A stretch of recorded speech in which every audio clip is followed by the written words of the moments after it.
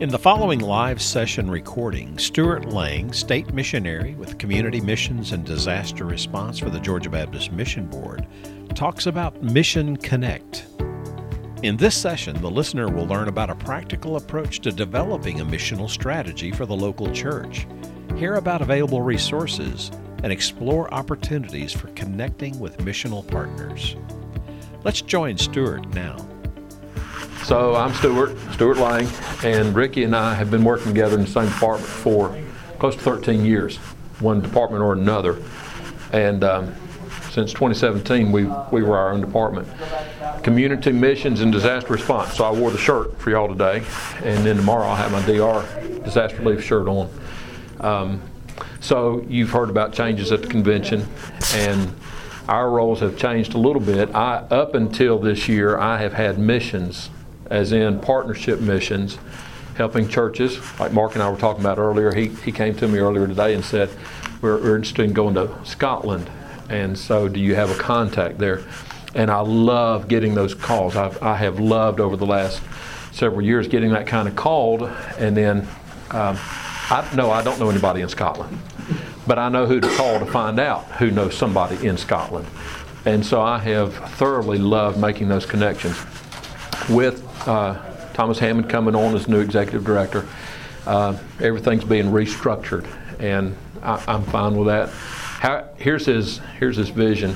Pastors are our heroes, churches are our priority, and Georgia's our mission field.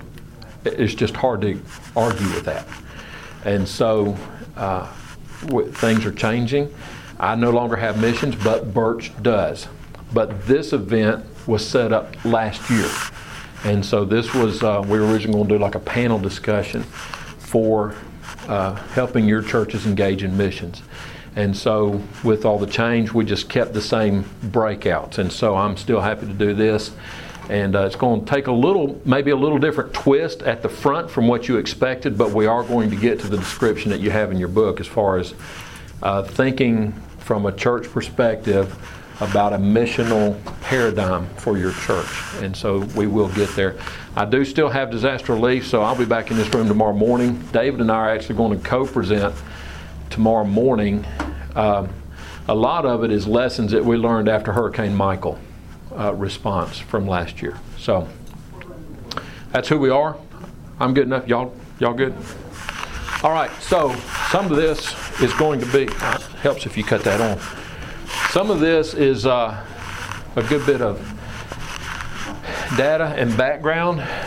Steve and Ricky and I have been in a book club, and one of the books that we read a couple of years ago now was Evangelical Recession by John Dickerson. And when I read that book, it was one of those wow moments for me. It was like, this guy understands. And he identified it, and he gave some ideas on how we can move forward with all of the demographic changes facing our church. It was a eye-opening book. If you have not read it, came out in 2013, and in today's culture, 6 years seems ancient, but it is a tremendous book. John Dickerson.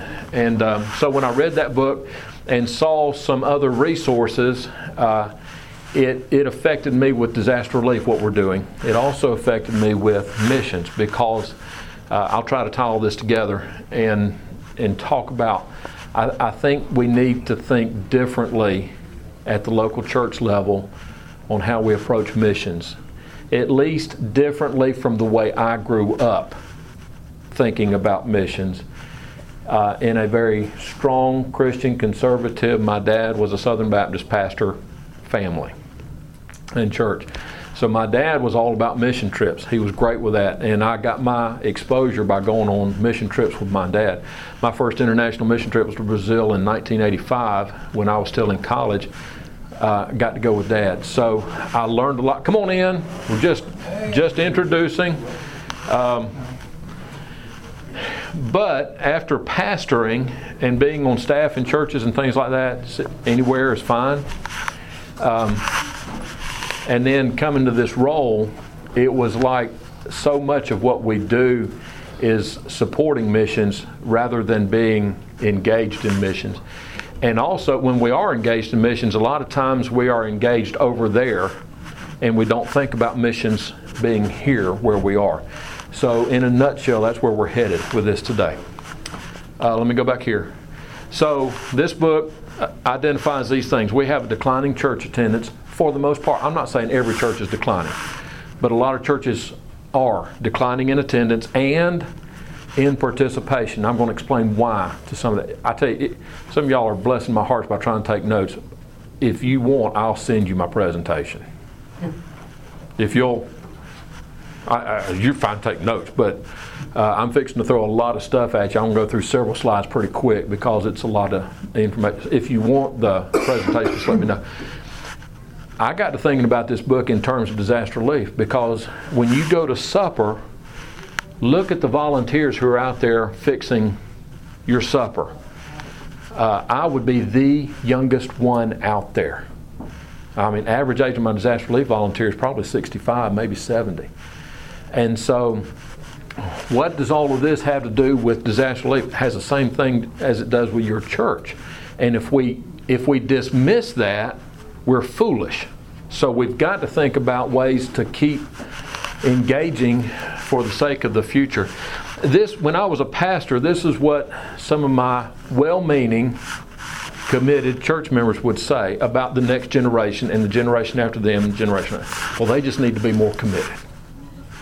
Well, that's a nice catch-all, but I don't think it is accurate. You cannot dismiss the cultural shifts that are taking place. So, do they need to be committed? Maybe so. So do I. And so, this isn't about us casting stones today. This is looking at reality. I love this verse from Chronicles. The sons of Issachar understood the times in which they lived, and they knew what they should do. So, I think for me, the upfront material on this session is helping each other talk through, understand the times in which we live. So here are the other two resources that supplied information for this particular presentation. Gary Bully, a white paper, and then Amy Hansen. There are some good things from her book that help feed this. So here we go. Every day, nearly 1,000 builders and or silents die. That means we are rapidly losing the world's greatest generation. My parents, born in 1928, they were part of that builder silent generation. The matures, and if you put these two together, builders and silents, together they make up the matures. They will be gone in 9 to 10 years. However, I did this presentation the first time 2 years ago. So we're looking at 7 or 8 years. I'm not suggesting that all of them will be in eternity. I am suggesting that they will be beyond the point of volunteering in your churches. I mean, we're rapidly getting to that point in our churches.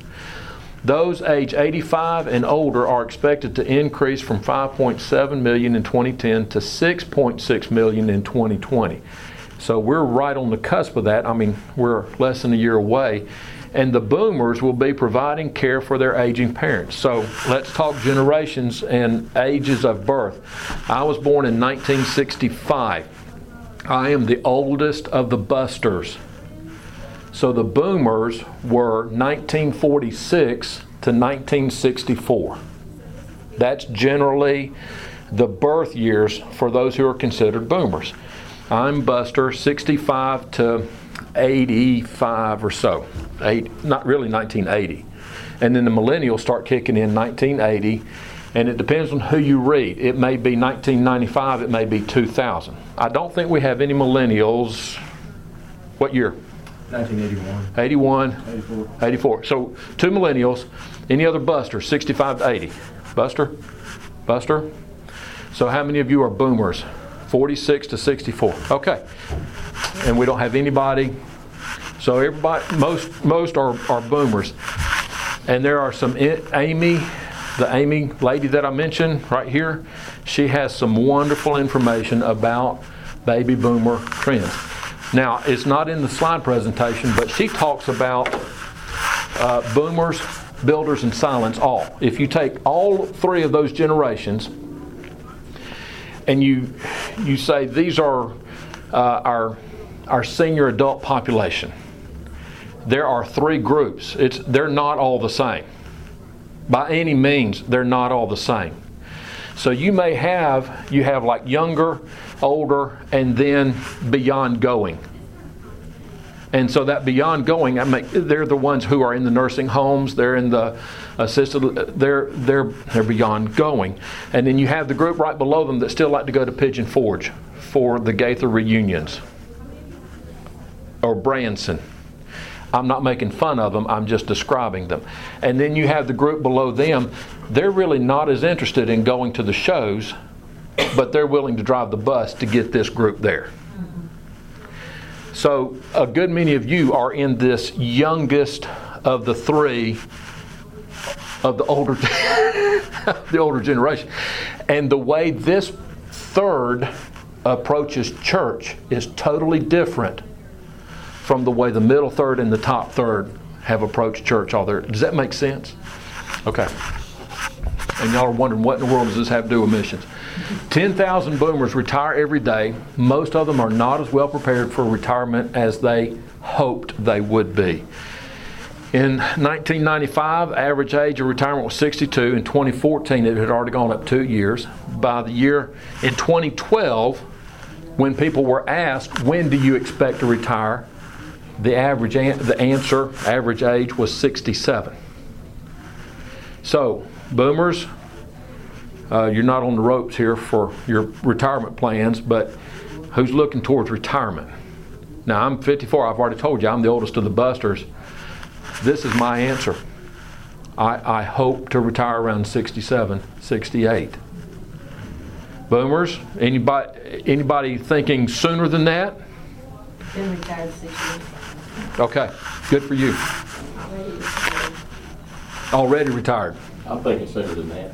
Sooner than that? Yeah. What age would you like to retire? Well, I can retire now based from my secular work. I'm already qualified for retirement. So, interesting point then. How long were you in the secular work before you went into the ministry, or did both? I worked 20 and a half years with a corporation, and in 2004 I was called into vocational ministry. And so 15 years. Yeah. Okay. Changing careers is an interesting phenomenon also, and if it doesn't come up, I'll say it again. This is impacting us tremendously in our country. This blows me away because I've already passed that, and I'm one of the younger ones in the room. 1935 wasn't a whole lot better, but now 2014 average expectancy is 79, and it'll go on up to 84 and a half by the year 2050. So we are living longer, and this is going to play in to what you do, how you do church, how you do missions. The increase in boomers was due to birth. However, the increase to millennials is due to immigration, not birth. Does that make sense? I see some fuzzy eyes. So what's the big deal here?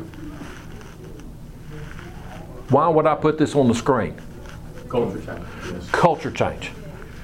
Major culture change. And then when you look at this, there have been 3 primary immigration waves coming to America. 1840 to 99, European. 1890 to 1919, European. The vast majority, 89, 88%. 1965, that was the year I was born, it was a really good year, to the present, European immigrants only make up 12% of the immigration wave. 50% Latin America, 27% Southeast Asia. So when you start having these other immigration sources, I'm not here to say good, bad, or ugly, and there's no talk about ICE or immigration or border patrol or anything like that. I'm saying it is affecting our culture significantly, and the world has come to Georgia. So, attending and believing trends among the different generations. Percent of Americans who attend, and you can see just more of a census type approach. Tom Rayner goes a step further and he identifies them as genuinely Christian. The percentages go up in every category, and I'm thankful for that, except for the boomers. They stay at 35%. So this is just strictly on age or year of birth attending church. However, the whole matrix of what determines regular church attendance is totally different than it was 20 years ago. So 20 years ago, we were thinking 3 times a week. Out of 5 possibilities, there were 20 years ago, there were 5 opportunities to attend church every week. Sunday school, morning service, discipleship training, church training, union Sunday beans, whatever you still called it 20 years ago, evening service and Wednesday. Well, now, regular attending is, if I'm not mistaken, one time a month. Not a week. And so we have changed our metric for watching this. So every generation gives less than the previous one. Here is some proof of that. Builders provide 46% of our church budgets, but there's a problem. Because if the builder is going to be gone within the next 7 to 10 years, what's that going to do to your church budget? It means bivocational pastors. And I don't think I've had it I might have had this conversation with Steve. I can see a return to circuit riding preachers. Mm-hmm. We already have it. Already have it. Because that's what, basically, multiple campuses. Yeah, okay. Multiple campuses. I'm just thinking from a facility point of view as well. Yeah. Yes. You know, in Africa, a church is 4 poles and a roof. You know, if giving goes down, you know, like right now, it is ragingly hot in our sanctuary on a Sunday morning, and that's with air conditioning. Yeah. So, who's going to want to come and swelter inside? You know. Not to mention multiple purposes, multiple groups using the same building. Yeah. See, when our country was early, the schoolhouse and the church house doubled. Same facility, same building. 68% of money given to churches is given by people over 55. So these are not, keep in mind, I'm right at 55, but I'm nowhere near the builders. So this statement includes the boomers. Boomers plus builders silence are given 68%. But as soon as I say that, you can see that the boomers are not giving as much as the builders in the silence because they only account for 22%. Folks over 75 give 4 times as much of their income as those aged 25 to 44. 17% of Christians claim they tithe, but only 3% give 10%. So that means 14% don't understand what the word tithe means. Right. At age 35, this can be confusing. Today's 75-year-old was far more generous at age 35 than today's 35-year-old is, percentage-wise. This one is scary, is it not? Today, a 65-year-old couple can expect to spend almost $250,000 in health-related expenses in the remainder of their life. What's that going to do to your church giving? What's that going to do to your missions giving? Who in your church is the primary funder for our ladies?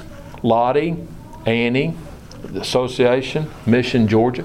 Who are the ones who rally around those offerings? WMU. And what's the average age of your WMU? It's pretty high. 75.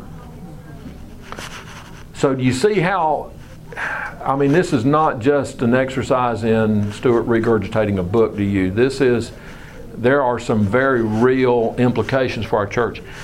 So during the next 25 to 30 years, and if this is a statistic from John Dickerson, then we now need to say giving over the next 20 to 25 years, we've already dropped 5 years, could drop 75%.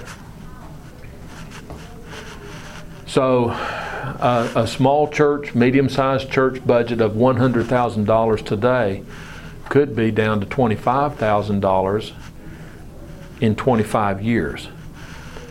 But do you think inflation is going to go down? So it's a double jeopardy kind of thing.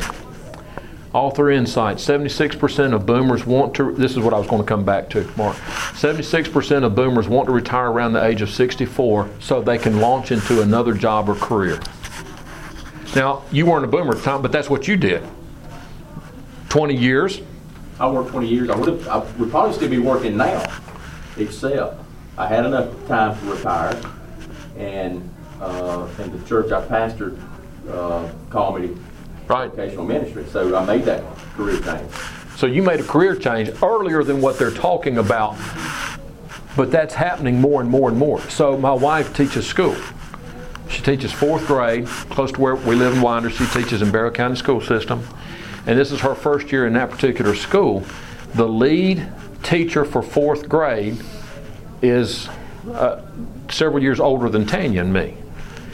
She had a career that she has retired from and then went into teaching.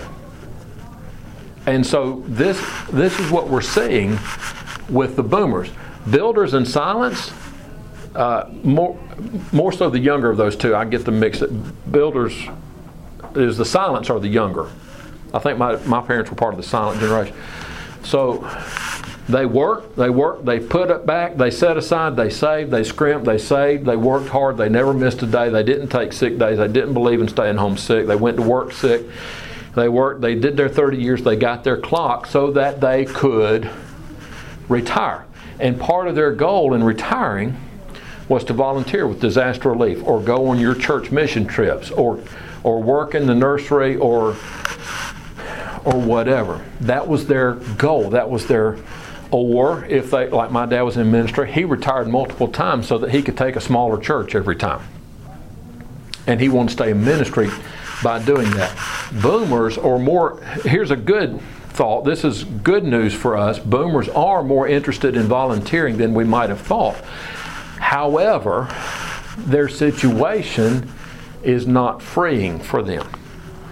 In 2006, more than half of those aged 55 and over were interested in volunteering, but they wanted flexibility on their own terms. So disaster relief is my primary hat. We have a 5-day rule of thumb that we put out and then tell people to forget as soon as we say it. The idea is you travel a day to get there, you work 3 days, and then you travel a day home. So if we're going to go any distance, we're asking you for 5 days. Well, for silence and for older boomers, okay, no problem. For younger boomers and busters, I can't give you 5 days. Can I give you a weekend?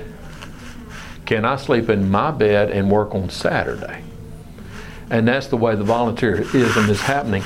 They also are more interested in centering around special events and service opportunity. This is absolutely key. So if you are making notes, I would put this note down, that have a mission.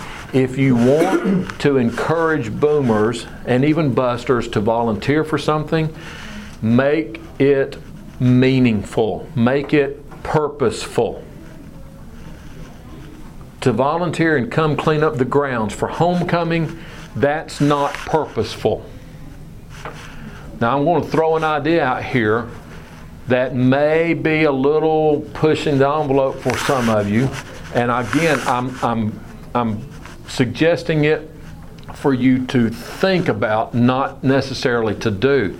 So a good friend of mine who is a little younger than I am, his name is Jonathan Jordan, used to be at the convention. He's now on staff at First Baptist Douglas.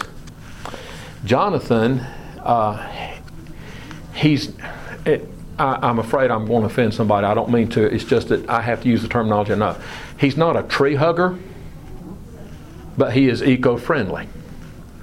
And Jonathan has challenged me, Stuart, why don't churches adopt a portion of a river?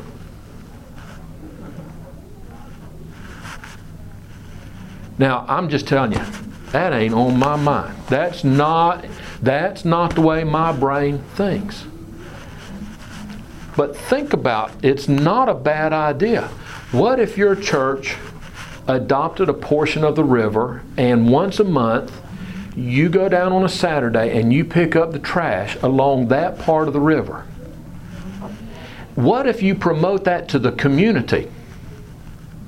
And now you do have those who are, quote, tree huggers, joining your church group to pick up trash along the Chattahoochee because they are all about everything, anything green. And while they're working next to your church people, you provide lunch, you get to have the conversation, you get to invite them to church. They may be willing to come to your church because you are interested in climate and environment. But before you showed up in your shorts and river shoes, you were stuffy, first church, don't want to have anything to do with you. Does that make sense? That's the kind of purpose or mission that I'm thinking about. So what? We're losing our most supportive base. There are fewer willing and available participants. Those who want to volunteer want to do so on their own terms. There are many other options, and we are less loyal to traditions than we ever have been.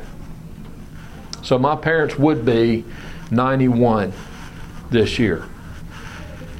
If they got a letter from the Georgia Baptist Mission Board that said, would you consider giving an extra 1% to the Mission Georgia offering this year? If that's all the letter said, they would add 1% to their gift for state missions that year. Now, most of you in the room are saying, that's ridiculous. You got to tell me why. But my parents were loyal to a fault. I love them. I miss them dearly, but they were loyal to a fault. And the generation that would hear you stand up in the pulpit and say, mission trip time, we need you to support somebody going on a mission trip. The generation that would pull out the checkbook and write a check, regardless of where you're going, regardless of what you're going to do, regardless of who's going, who would blindly write you a check, I'm telling you, that generation is fast leaving us. And so it's going to affect the way we raise funds for missions and do missions. Is that depressing enough? Everybody need to take a bath or something, get rid of all that? Now, maybe you're aware of all that. Maybe that's all good. So, and maybe it was an unnecessary rehearsal.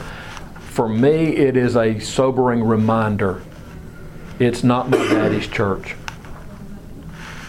And my dad was a DOM. It's not my daddy's association. When my dad was a DOM, he was a pastor to pastors. I still think pastors need a pastor, but that can't be all we do at the association. Things are just different. And culture mandates this. And honestly, it's not all bad. These newer generations who want a little more, who want a lot more explanation up front before they jump, I don't think that's bad. I think that's good. So, when Dr. White several years ago asked me to take on mission partnerships, I needed some tools I didn't have. Went back, worked on another degree, came across a word that was new to me. I hope it's not currently new to anybody in the room, but it was totally new to me. And at the time when I heard this word missional, I even went to christianindex.net or whatever it is, and I did a query of this word. Now this was back in 2012, and at that time there were only 2 instances of this word being used in the records of the Christian Index. It's becoming more commonplace now. You still need to be careful how you define it, which is, I'm fixing to give you my definition. This is a Latin phrase. I'm going to unpack that for you too. So what's the difference? Missional is practice. What does it look like? Missio Dei is theology. Why does it matter? This is how I have unpacked this, okay? And how this has helped me to the point that if I were to go back into the pastorate, I would do my best to lead the church to center on this. Now, you need a mission statement for your church. And it needs to be specific to your church. What I am fixing to present to you is I believe God's already given us His mission. We just need to get ourselves in line with Him instead of trying to come up with something new. So that's my heartbeat for all of this. Missional is not the same as mission-minded. It is not only giving to and praying for missions. Now, I want to quickly say thank you for praying for missions and giving to missions. But missional is an adjective that implies action. It is not just giving and it's not just praying. That's mission-minded. And we have a lot of churches, in my opinion, who are dying in Georgia because they are no longer missional where God planted them. And it's certainly not just mission trips. Now, there's nothing wrong with attractional, but missional is not the same as attractional. I hope you're attractive. I hope when people come to your church, there's something there they want to come back. But I'm saying let's make sure there is substance there, and the mission of God is going to supply the substance. So, David Mills, Beach Haven Baptist Church. Our church will never sacrifice our support for career missionaries for the sake of short-term volunteer mission teams. I'm all for mission trips. I'm all for the short-term teams. And you'll see another quote. Actually, it's not in this one. Warren Skinner is one of our campus ministers. He's at Georgia Tech. If you can't go to the University of Georgia, I guess it's okay to go to Georgia Tech. And he said mission trips are his best resource for discipling students. There is nothing like a mission trip to help disciple each other in the faith. But let's don't sacrifice supporting our IMB personnel for the sake of a church to go on mission trips. That's what David is saying. Ed Stetzer takes this word missional. A missional church is a church that acts like a missionary in its community. Now, there is a push, and I'm not against it. And David Platt led the charge for this when he was at IMB. It was called Limitless. And there's this push for every church to go internationally, like you're going to go to Scotland. And for every church to be in every nation, either personally or with other people through partnerships and that kind of thing. I'm not opposed to that. I am opposed to going overseas if we're not willing to go across the street. And I don't think we've done so I've already told you my roots. I grew up Southern Baptist. I grew up in a strong Southern Baptist church. I knew I was supposed to share my faith, but I never caught growing up that I was a missionary where I lived and breathed. So this is the definition I came up with for my D-Men project. A missional believer is one who lives an authentic life of faith. And to me those words are important. In covenant with a local church and seeks to engage his or her community with the gospel of Christ as if he were a missionary living in a different culture. And whether you have thought about it or not, you live in a different culture. Now, the people across the street from you may have the same color skin, they may speak the same language, and they may have the same football desires when it comes fall, but they have a totally different worldview. And that is a major shift from 50, 60 years ago when my dad was young in the ministry. Key concepts: emphasis on community of faith, not an institution. So one day in my early pastorate, I was talking to Dad, and I said, Dad, when you were a pastor, young, starting out, and you gave the invitation at the end of the service, was the emphasis on giving your life to Jesus or on joining the church? Answer? Joining the church. The emphasis for Dad was joining the church. Giving your life to Jesus was assumed if you were going to join the church. I think that was misplaced. I didn't tell him that. But I think we have, I think one reason our church is where it is because we have emphasized the institution rather than the kingdom. Our favorite word is salvation. Jesus talked about eternal life.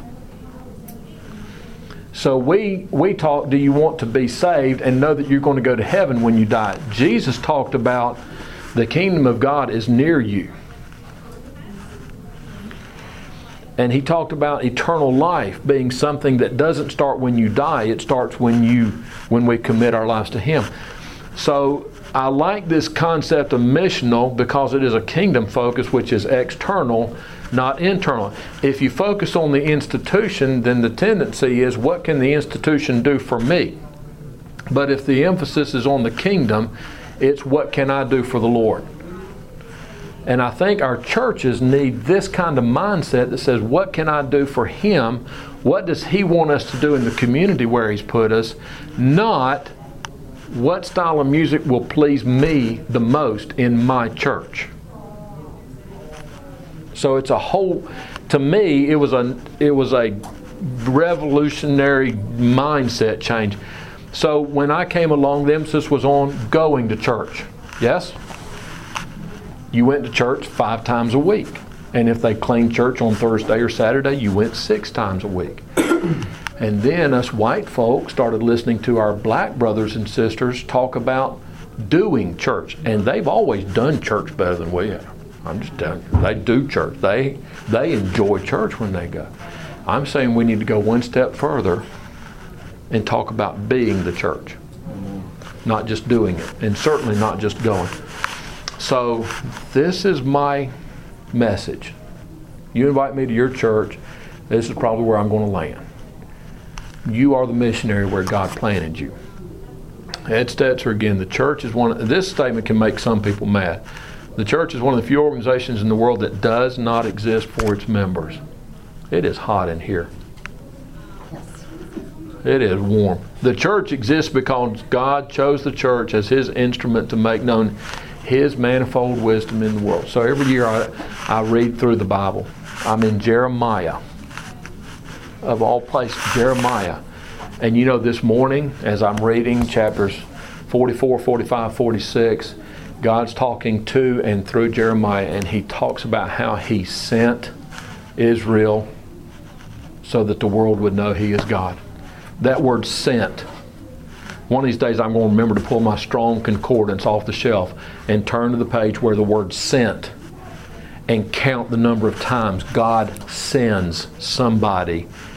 And every time He sends them, it's so the world will know, so the world will know, so the world will know, so the world will know. God didn't send His Son so that you and I can feel mushy, good, warm and fuzzy about the songs we sing on Sunday morning. He sent His Son so that we could be encouraged and edified and equipped on Sundays to be sent into the world with the message of the gospel of Jesus. Missio, this Latin phrase, Missio Dei, it is the mission of God. God has been on a mission of redemption throughout all of history. He invites and He expects us to join Him in His mission. It's not your church's mission. It's the Lord's mission. And we join Him in His mission. It's not so much the case that God has a mission for the church as that God has a church for His mission. Christopher Wright, if you're not familiar with his name, he works with John Stott. So some of you preacher guys, you've heard of John Stott. Just solid as they come. Mission was not made for the church. The church was made for mission, specifically God's mission. So here's where I would start to try to change things. In addition to the error, there's a difference between mission singular and missions plural. You only have one mission for your church. Your singular mission is to join God in His redemptive mission of the world. And that starts where your church is. And if the community around you has changed, then you've got to change your approach to stay true to the one singular mission of God. Or partner with somebody who can. Now, missions, plural, are the many activities of the church that you fulfill or you conduct to fulfill this singular mission. God's mission, He Himself is on mission, and God sends. So here are the two best New Testament examples I know of, and how many of you were taught those 5 functions of the church in seminary? Still pretty good. And you can see all 5 of those functions in both churches when you look at the overall passages there. So here are some examples of God sending. He sent Abram, He sent Isaiah, He sent Solomon. Solomon is not who we normally think of, but when Solomon was praying to the Lord, I'm young, I don't know what I'm doing, I need help. And God's reply to him, God says to Solomon, you'll build this temple, and this temple is going to be here so that when the worlds come to visit the temple, they will know I am God.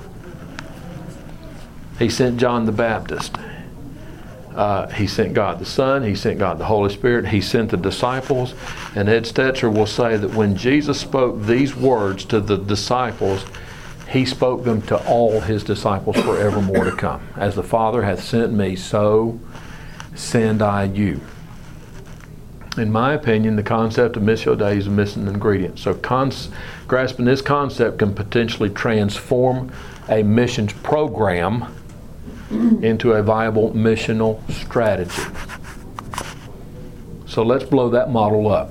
And the only reason I have 5 blue blocks is because that's all I know how to do with PowerPoint. You can have more blue blocks than that on your slide. I think it needs to look like that. So that your discipleship, education, Sunday school, groups, whatever you call them, I don't care. They point people back to the mission of God, and the mission of God drives your groups. The mission of God determines what music you sing in the church. I don't care what style. It needs to please and honor God, and it needs to point people to the cross of Jesus. So the mission of God drives your music, and your music should drive people back to the mission of God. The mission of God should drive your youth and children activities. We don't do youth and children's ministries because they need something to do. We do it because the mission of God tells us to, and when we get them, we drive them back to the mission of God because they are God's missionaries where God plants them in those schools. Your whole worship service. You plan the mission of God. Oh, smart, brilliant. Thank you. How long have you been staring at that fan, wondering when I was going to stop talking so you could get it? I saw theirs running over there on the hall. Okay. If we had one. Yeah. So, does this make sense? This is the slide that would frame my pastorate if I went back into the pastorate somewhere along the way. I would try to make sure this was at the heart of everything. So Tom Rainer wrote a book, Simple Church, a good many years ago. I think this is the concept. This needs, there's not a thing easy about it, but the concept is simple. So let's break down Matthew's version of the Great Commission. By the way, the Great Commission is in all 4 Gospels and the book of Acts. It's 5 times. This is Matthew's version. As you go, so that's geographical, make disciples. There's the mandate. The mandate is make disciples. The mandate is not see how many people you can baptize. The mandate is make disciples of all nations, so it is cultural. So geographical, as you go, is also cultural. Baptizing them, that's evangelism. Teaching them, that is ongoing discipleship. And we're in that mode till the Lord takes us home. Historically, your church partners with your association to reach your Jerusalem. Your church partners with Georgia Baptist Mission Board to reach Judea, Georgia, with North American Mission Board to reach Samaria, North America, and with IMB to reach the ends of the earth. But I see a problem with that. In the map in the back of your Bible, and thank God, I mean, I hadn't shown this to Thomas. I never showed it to Dr. White, okay. But in the back of your Bible, Jesus was in Jerusalem when he said this, yes, to the disciples. Well, where were most of the disciples from?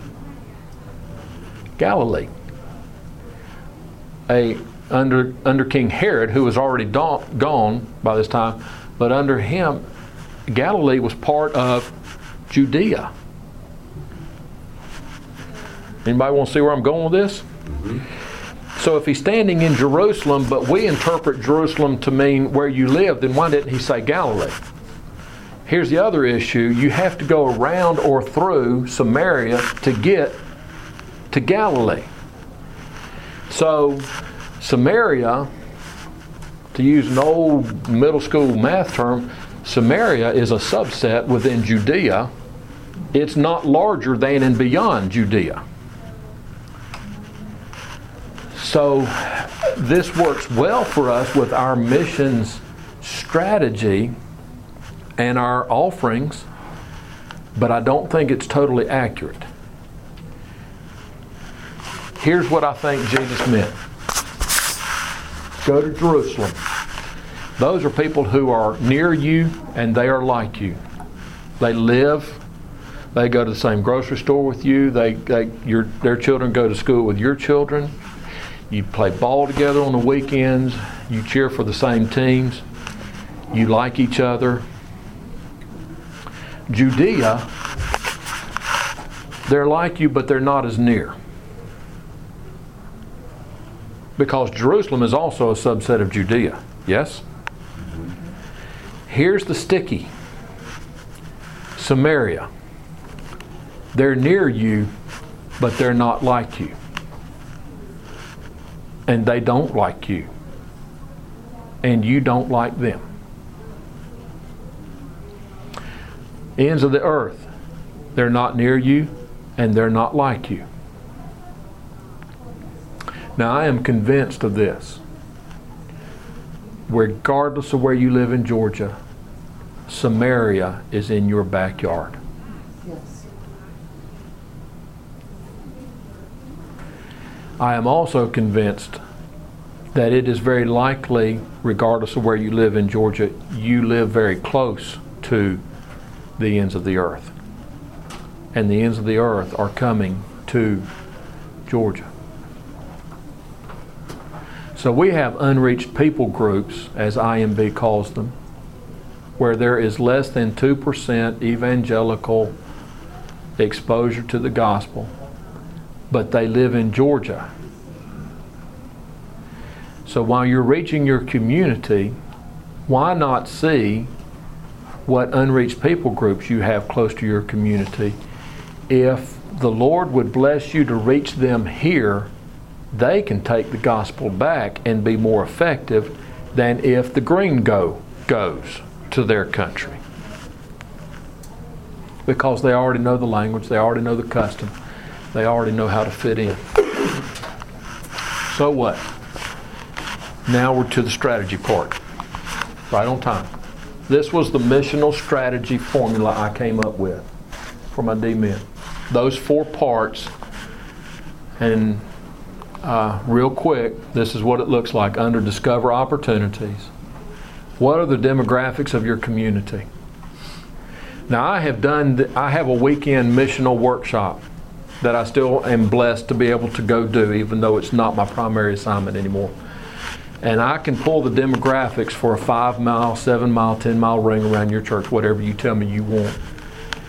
And when I've done this, I've gone into churches and almost without fail, we know who lives around us.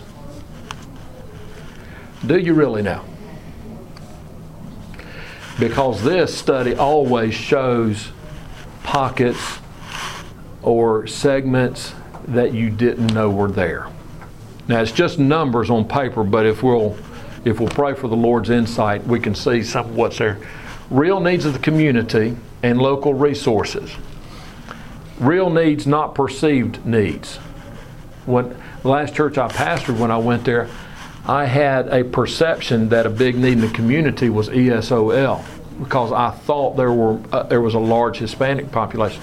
Turns out we tried it and we had a little success, but it wasn't a real need. It was just a perceived need. Identify resources. Now let me go back here. Real quick, what's the best way to find out what the real needs are in your community? Schools. Schools. What's the second best? Law enforcement. Y'all got them on your first try. If you don't do anything else, please prayerfully consider partnering with the school that's closest to where your church is. Love on your law enforcement, firefighters, first responders in your community. They will come. If you'll have a big Sunday for them, and you can do the same thing for teachers. If you'll have a big Sunday, I've done it. I know they will come. If you'll plan it and then invite them, give them a small gift, recognize them in the service, and let your church family stand up and clap for them. And it's okay if they say, hot dog, thank you, God bless you, in the middle of a worship service. But if you'll love on those folks, they won't forget it. The church where I'm a member now, we have adopted the elementary school that's across the road from us. And so before the school year, our pastor told that church, you know how the parents or the teachers always send the list of what the parents are supposed to send their child with? Kleenex and pencils and hand sanitizer and so I don't know what the list is different for every age group. The church said to the school, we're going to supply all the tissues for your school. You can take that off your student list. You don't think the school took note of that? The high school holds their baccalaureate service at our church because it's the largest auditorium in town, I guess. Find ways to partner with your school. When I was fairly new into this role of mission coordinator, we had annual meetings. Baptists are going to meet, right? So our meeting was in Charleston, South Carolina.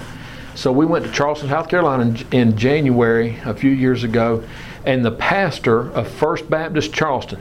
Now, did y'all get the cultural significance of what I just said? First Baptist Charleston talked to us, and he said, we decided we wanted to reach out to our school. And I loved what they did. They didn't go to the principal and say, hey, we want to adopt your school. In South Carolina at the time, and it was the same in Georgia, 3rd grade, 5th grade, 8th grade had to pass a test before they could advance. Well, now it doesn't matter what you make on the test, you still advance. But that's a side note. I won't go down that road. So they went to the principal and said, we want to adopt your 3rd grade. Well, what does that look like? We're going to tutor your 3rd graders who are struggling. What a mission opportunity. And they never had to leave town. So First Baptist Charleston members started tutoring 3rd graders at the local elementary school. And the grades went up. The grades went up. After a couple of years, they got a new principal in. And the new principal came to the pastor and said, we can't let you do that, separation of church and state. And the pastor said, okay. The grades went down. The next year, the principal came back and said, do you think you could come back and adopt our 3rd grade again? Well, somewhere along the way, on a Sunday morning, and this is a stoic, white First Baptist church. I mean, their pews have little swinging doors on them. You have to open a door to get into the pew to sit down. And one Sunday morning, a young African American lady walks down the aisle at the end of the service with her 2 children to join First Baptist Charleston. And the pastor said, I just got to ask you why. And she said, because you tutored my children. And I determined that if I'm going to join a church, I'm going to join the church that cares about my children. Your schools will help you meet the needs of the community. So I was interim pastor at a small church in Carnesville several years ago, and I had just finished all this, and so when they said, we want you to be our interim pastor, I said, well, guess what we're going to do? We're going to go through this workshop. And instead of a weekend, we did it Sunday night, Monday night, Tuesday night, Wednesday night. We did a session per evening. And on Monday night, we started going down. We looked at demographics, and it's heavy. I mean, it's a workshop.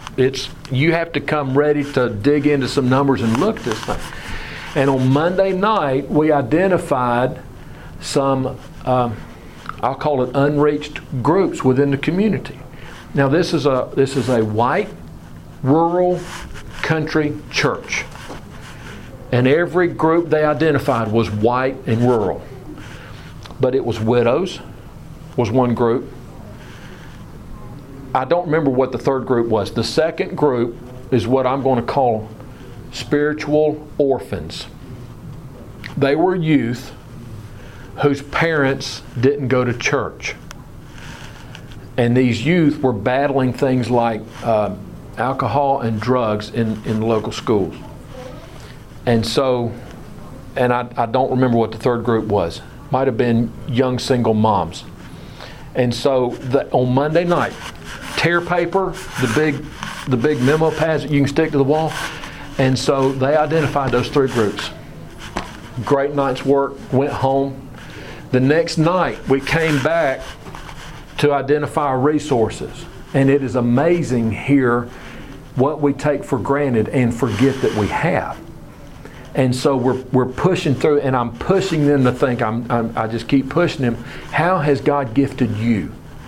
How has God resourced, equipped you to do missions right where you live? And it was like there was just a block. It was a block wall. I said, where are we sitting? We're in a fellowship hall. I said, okay, fellowship hall. Y'all are some wonderful cooks. You love to cook, don't you? I said, yeah. Do you think the Lord may could use your fellowship hall to reach some of these groups we talked about? Oh, yeah. Well, what else do you have? Do you have any specific skills in your church? And they said, yeah, I mean, we got some ladies who know how to sew. We got some guys who know how to do mechanic work.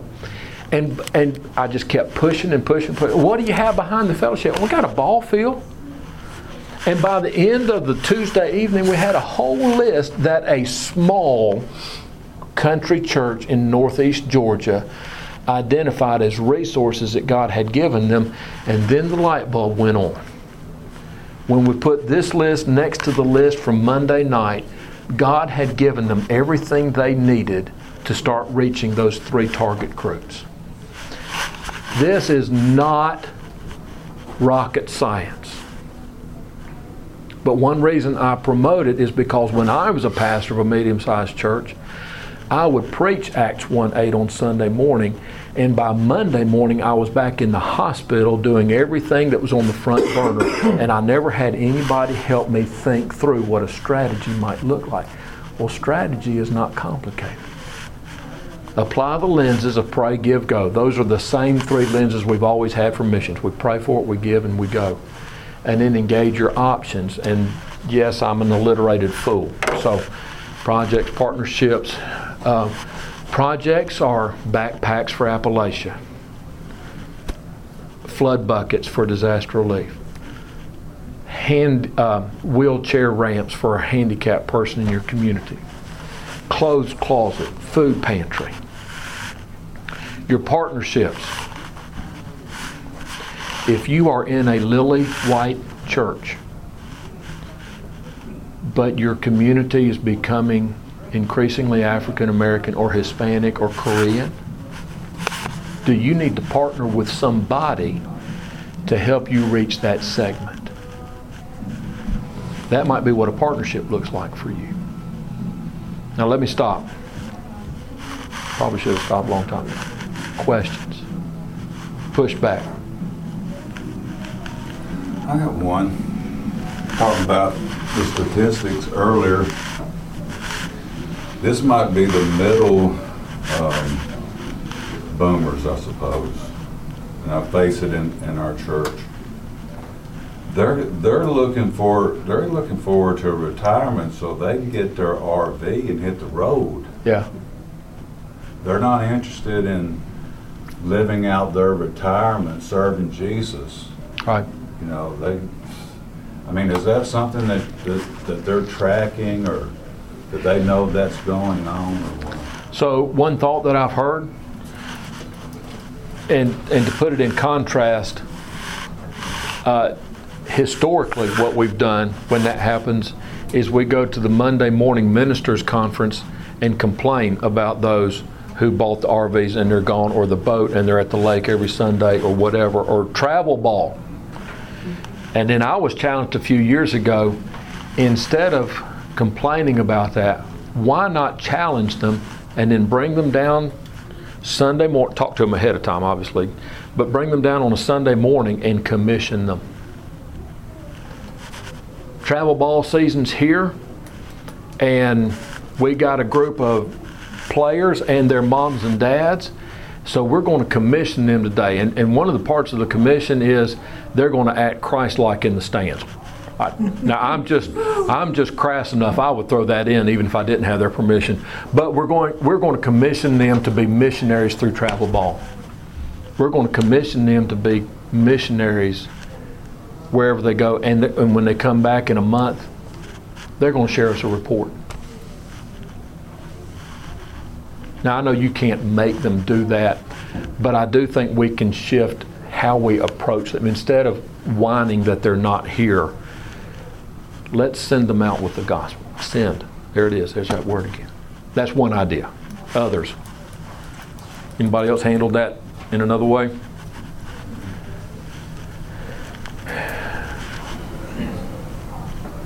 This is related to giving, okay? And I face this at our church. Like the statistics you say, our budgets are going to go in free fall at some point, okay? So they're poised to go down.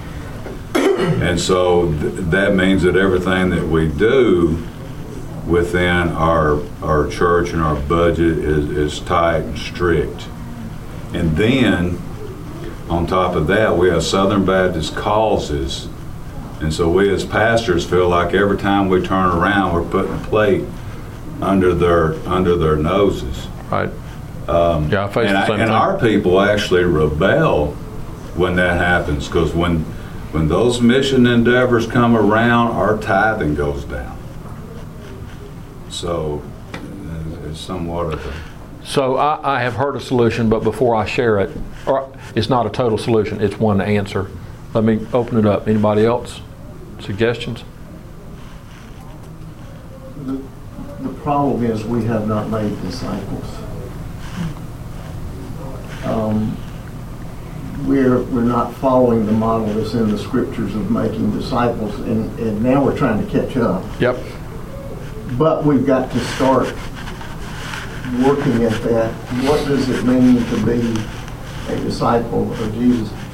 Daniel M. in No Silver Bullets was very simple. He says it's somebody who's moving toward Jesus. Yep. It's a great definition. Yeah, it is. But a disciple gives. Our problem is we have people who joined and attend and do some sort of support rather than being the church, and we've got to work back towards. Yeah, education, which is a part of discipleship. Right. Stuart, I believe in transparency to a great degree as a pastor, and when we do missional giving of any type, my wife and I, we absolutely love giving. We're only 19 years old in the faith. We got saved late. I say later in life, midlife. Sure. And we had a couple of older couples that discipled us, and we found what joy there is in giving. But when we do our offerings, when we do special offerings and all that, one of the first things that I do, and I don't mind doing, is I always proclaim, hey, this is a special in addition to your normal gift. But what I do is Denise and I challenge you to meet our challenge. Right. To come along beside us. And so we're all, and I'm always the first to say, hey, I'm the first one to put the offering into play, especially on the special offerings, and here's what our offering is. I'm not ashamed to tell you, but I'm not saying it to say, hey, woo-hoo. I'm saying it so you'll know that this is an addition of what we give. So we try to give sacrificially to show that, hey, we're not starving, we're not without. Right. And God honors that. He does. And different pastors with different personalities and churches with different personalities have to tweak that message for how it works for you. But to give by example is a beautiful method, another method of discipleship. And yeah, he did. So here's an idea that I've heard, and most notably, the church most notably in my mind that does it is Ingleside and Macon, which is a large church. They have changed the way they promote missions giving. They have a blue envelope in the back of the pew all the time, year round. But they decide of all that, and so you can give to missions anytime during the year, not just Easter, not just Christmas, not just Mother's Day, not for Children's Home, or not just the middle of May when the Gideons come around or whenever your camp is. So they decide ahead of time, these are the mission organizations or offerings that we're going to support by percentage. But you can give anytime you want throughout the year. And so if you put $100 in that blue envelope, then I don't know what their percentages are. 25% goes to IMB, 25% goes to NAM. Make it up. You get the point. And so I really like that approach. A lot of families struggle at Christmas time, and that's when we're asking them to give to Lottie Moon. So why not give them the option of giving to Lottie Moon anytime during the year through a different colored envelope? That's one option.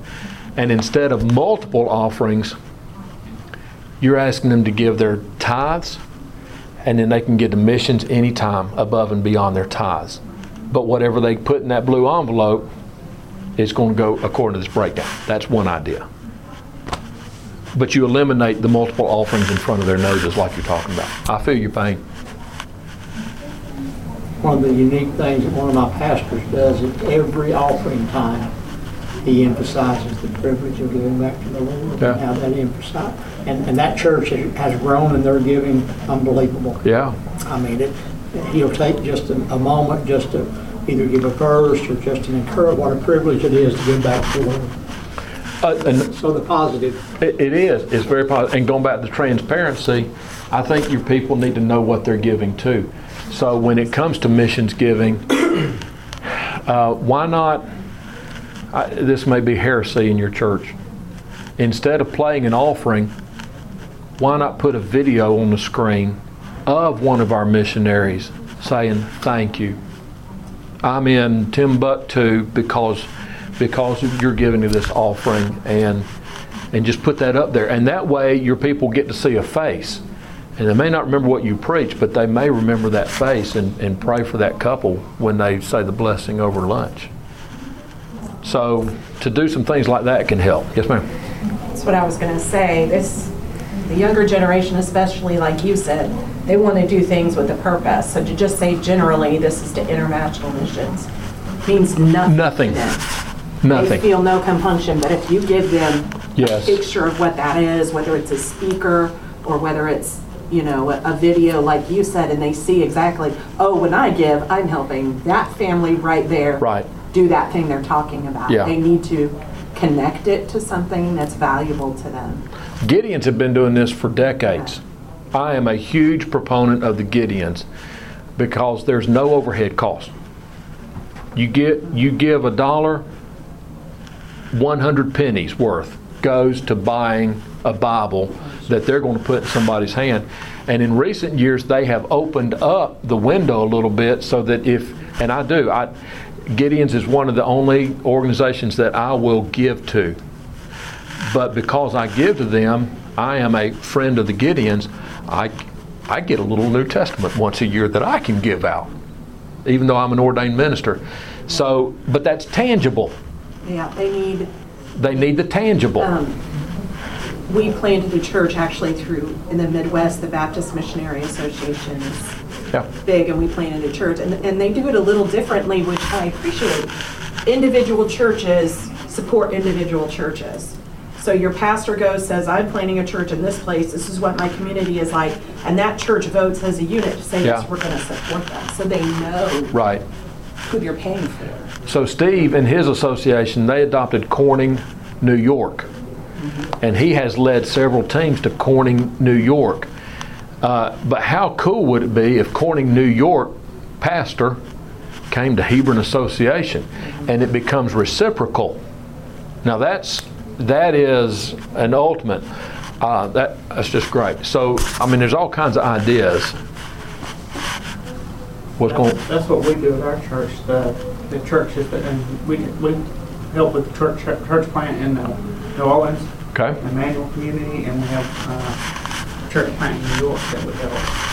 And the pastor will come down occasionally and thank the church for our giving and their help that we go down there and support them. Yes. And in a very similar vein of thought, so right here under personnel, missionaries, but church planters. So we've got several church planters in Georgia. How hard is it to adopt a church planter? Well, once you find the church planter, it's not hard at all. What do church planters need?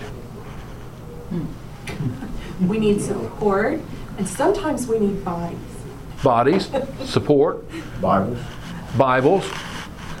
Think practical for a second. Vacation Bible School material. Vacation Bible School material. Vacation Bible School workers. Forget spiritual. This is going to sound awful, but for a second, take spiritual off the table. What do church planters need? Base, gas money. What else? A lot of church planters I know are younger. I've noticed that young pastors marry young ladies, and when young pastors and young ladies get married, they have young babies, and young babies need diapers, formula, gift cards to Walmart, Target, grocery stores. You want to know how easy it is to adopt a church planter? Once you find the church planter, and if you can't, let me know, call your association missionary. We'll do our best to get you connected with a church planter. But once you find that church planter, let's say you are a more traditional church and you still do Mission Friends or Team Kid or Awana on Wednesday night. Get those kids to write some notes. And you send the notes to the church planters. And while the children are writing the notes, get your WMU group to donate for gift cards. And you put some gift cards with the children's notes and you put it in a pack and you send it to the church planter. Amen. Now, you do that once a quarter. Do that for a year. Now ask the church planter, hey, would you come let us know? Even if you're in one of those churches where your church expects you to fill the pulpit on Sunday morning, get them to come on a Sunday night. Would you just tell us what God's doing through your church plant in downtown Atlanta or Augusta or wherever it is? Now those children get to meet the one they wrote the notes to, and the WMU gets to see the ones they gave the gift cards to. Adopting personnel, none of this is rocket science. We've just got to take a little bit of time to think when there's not something else pushing it to the back burner. One of my churches in Washington Association decided that they would give $100 to anybody that would take it and do something with it, ministry related, and come back and tell the story. They had to do, you couldn't keep it. Right. ministry, do it, tell the story. And people came back and went, wow, that was a big bang for a lot of money. And some people got involved in things that they needed to get involved in when they were once pew sitters, pew warmers. And all of a sudden, the connection was made, and they began to be more outgoing in their spiritual walk, and the connection of money and my money in my pocket and active in this ministry that my church now supports through me. Right. Became a big deal. Yeah. So my first church out of seminary, when I was in seminary, I sort of enjoyed the apologetic classes.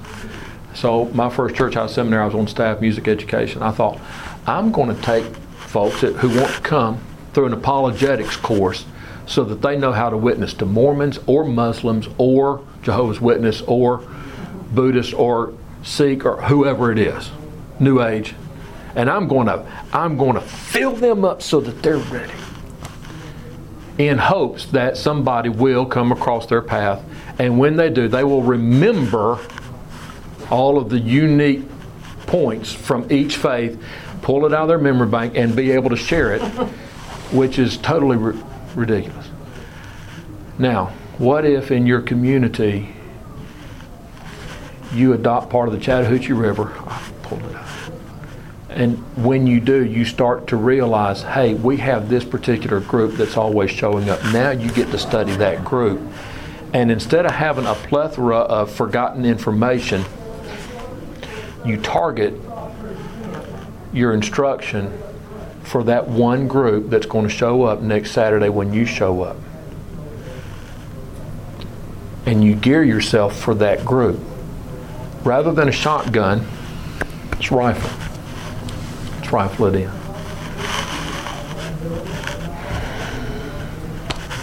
Thoughts? Questions? That was awesome. Thank you.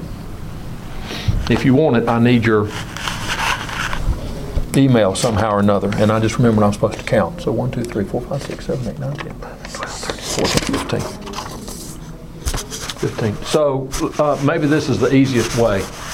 My email address. Ooh, just don't trip. My email address is the coolest at the building.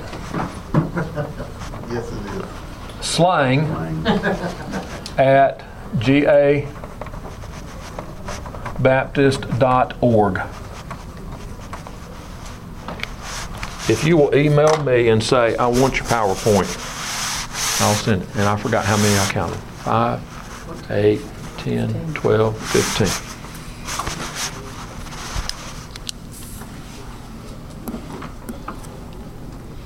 If you're interested in the missional workshop that I do, let me know that too. Okay? Let me pray. Lord, thank you for our time together.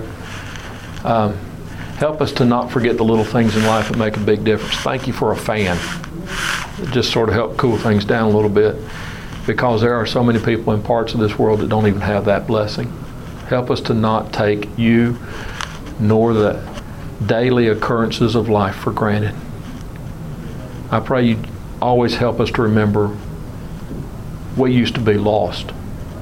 And if it weren't for the grace of God, where would we be? Lord, help us to be intentional. Help us to think kingdom, your kingdom. Help us to think missional, not just giving to missions. Help us to think we are missionaries. And you have sent us to the community where we live. You've sent us to the workplace where we labor. You have sent us to the ballpark where our children and grandchildren will play ball. Help us to think them. Help us to stop thinking about us and think about them, because there will always be a them that we need to go to. And I pray you give us eyes to see and hearts that are broken to share the message that has never changed. In Jesus' name I pray. Amen. Appreciate you coming. Thank you.